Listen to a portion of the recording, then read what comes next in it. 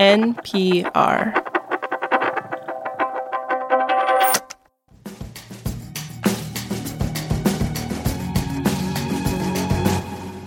It's Jobs Friday, which is that time of the month where we check in on the latest official jobs report.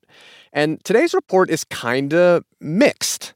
So on the one hand, the economy added about 340,000 jobs last month. Way more than expected. On the other hand, the unemployment rate ticked up to 3.7%, and about 440,000 people lost their jobs. And here's something particularly concerning about that. If you break down by demographic group who lost jobs, about half of them are Black.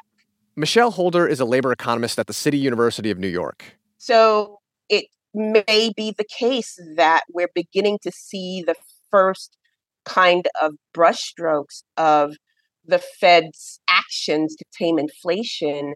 And when the economy begins to contract, there are certain groups historically that begin to feel it first. Now, what's a bit confusing about this latest data point is that it comes just a month after the Black unemployment rate hit a historic low. This is The Indicator from Planet Money. I'm Adrian Ma. And today on the show, we make sense of these seemingly contradictory indicators.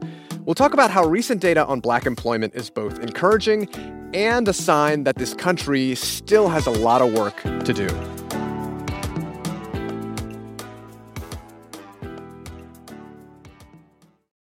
Support for NPR and the following message come from Fisher Investments. SVP Judy Abrams shares how their fiduciary duty comes to life while helping clients plan for retirement. As a fiduciary, we must make decisions in our clients' best interest. So we work with them in consultation to be on a glide path so when they want the option to retire, that portfolio is still going to keep working for them at this stage of life.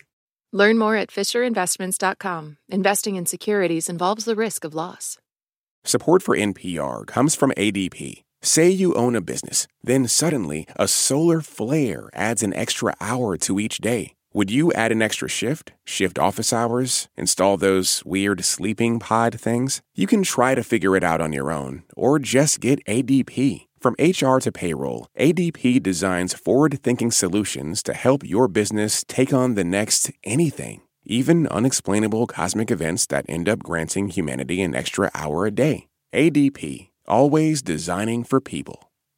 When you look at various measures of economic prosperity, like the jobs numbers, and then you break them down by race, you realize just how intertwined race and economic opportunity have been in this country. And for Michelle Holder, two of the starkest pieces of evidence for this are the unemployment rates for Black workers and white workers. Just to give you context, from 1972 to 1997, for about 25 years, the Black unemployment rate was regularly in the double digits. It was normal for the Black unemployment rate to be 10% or higher. One of the sort of rules of thumb that labor economists like myself had gotten pretty used to is that the Black unemployment rate is typically twice that of the white unemployment rate. And maybe it goes without saying, but this persistent gap is a result of a history of racist policies in this country, from slavery and Jim Crow to legalized discrimination, segregation, and mass incarceration. For decades, policies like these threw up barriers to Black Americans in the labor market, making it harder to get certain kinds of jobs and steering them towards others. And Michelle says this is why during recessions, the unemployment rate for Black workers increases a lot more drastically than it does for white workers. Black workers tend to be employed in sectors like manufacturing, retail trade, leisure and hospitality. These are sectors that are very sensitive to business cycle changes. This is exactly what we saw during the early pandemic. A year after the pandemic began, the white unemployment rate was about 5.5%, while the Black unemployment rate was about 10%. But then, over the past couple years, Michelle says two things happened which have begun to narrow that gap. First, you had the federal government's pandemic relief measures. You might remember the federal government increased unemployment assistance for people who'd lost their jobs, and it also issued multiple rounds of stimulus checks to most American households. That's what was undertaken to get the economy going again after unemployment hit 15%. It really did work. it got people spending money.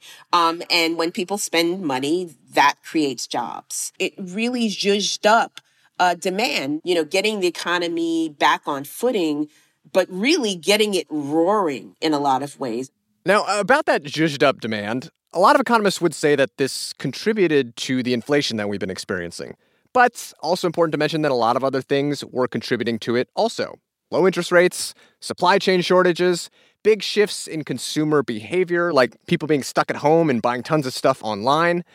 Either way, Michelle says a shift in consumer behavior created huge new demand for workers in sectors like transportation and warehousing. Over the last 36 months, that sector added 1 million jobs.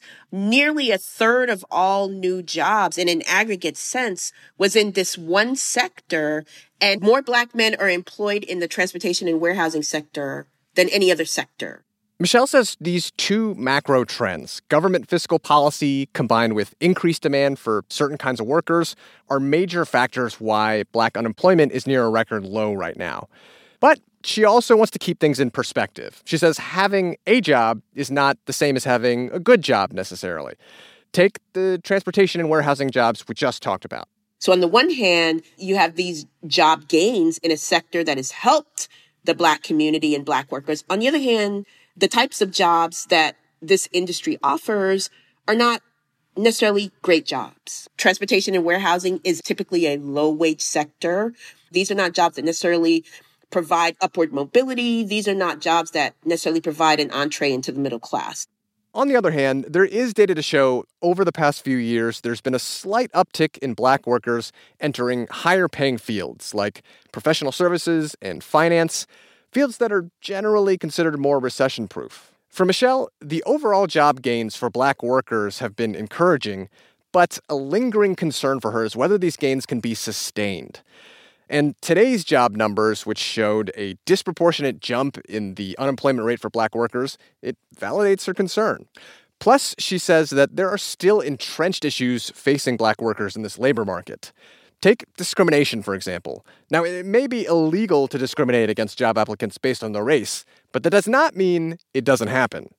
Algernon Austin is with the Center for Economic and Policy Research, and he says some of the most compelling evidence that discrimination still happens comes from what researchers call audit studies.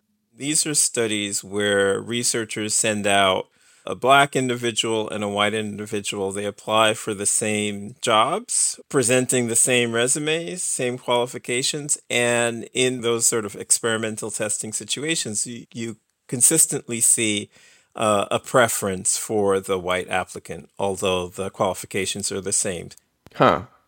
And do you have any sense, do the results of those kinds of studies show any change in people's bias over time? Unfortunately, no. There was a review of 25 years of these studies, and it found no reduction in anti-Black bias over the 25-year period. What do you make of that? Anti-Black bias is pretty durable. We like to think that we've made more racial progress than we have. Like Michelle, Algernon says the trend that we've seen in recent weeks for Black employment numbers is encouraging. But you have to recognize this is just a blip. I would love for this to be a permanent change and durable, but I am highly doubtful that it is.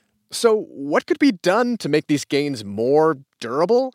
Well, for Algernon and Michelle, it boils down to basically two things: fighting discrimination and creating opportunity. Algernon says, for one, policymakers could strengthen and better enforce anti-discrimination laws. They could expand access to pre-K and to college. And Algernon, for his part, would also like to see job programs for people who are economically vulnerable.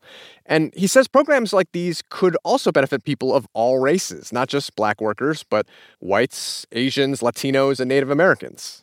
All the studies show that if you improve the economic outcomes for African Americans, you improve the economic outlook for the country as a whole. So ultimately, the more people working, the more people who are able to realize their full potential, the better everyone is. This episode was produced by Corey Bridges with engineering from Catherine Silva. It was fact-checked by Sierra Juarez. Viet Le is our senior producer. Kagan Cannon edits the show. And The Indicator's a production of NPR.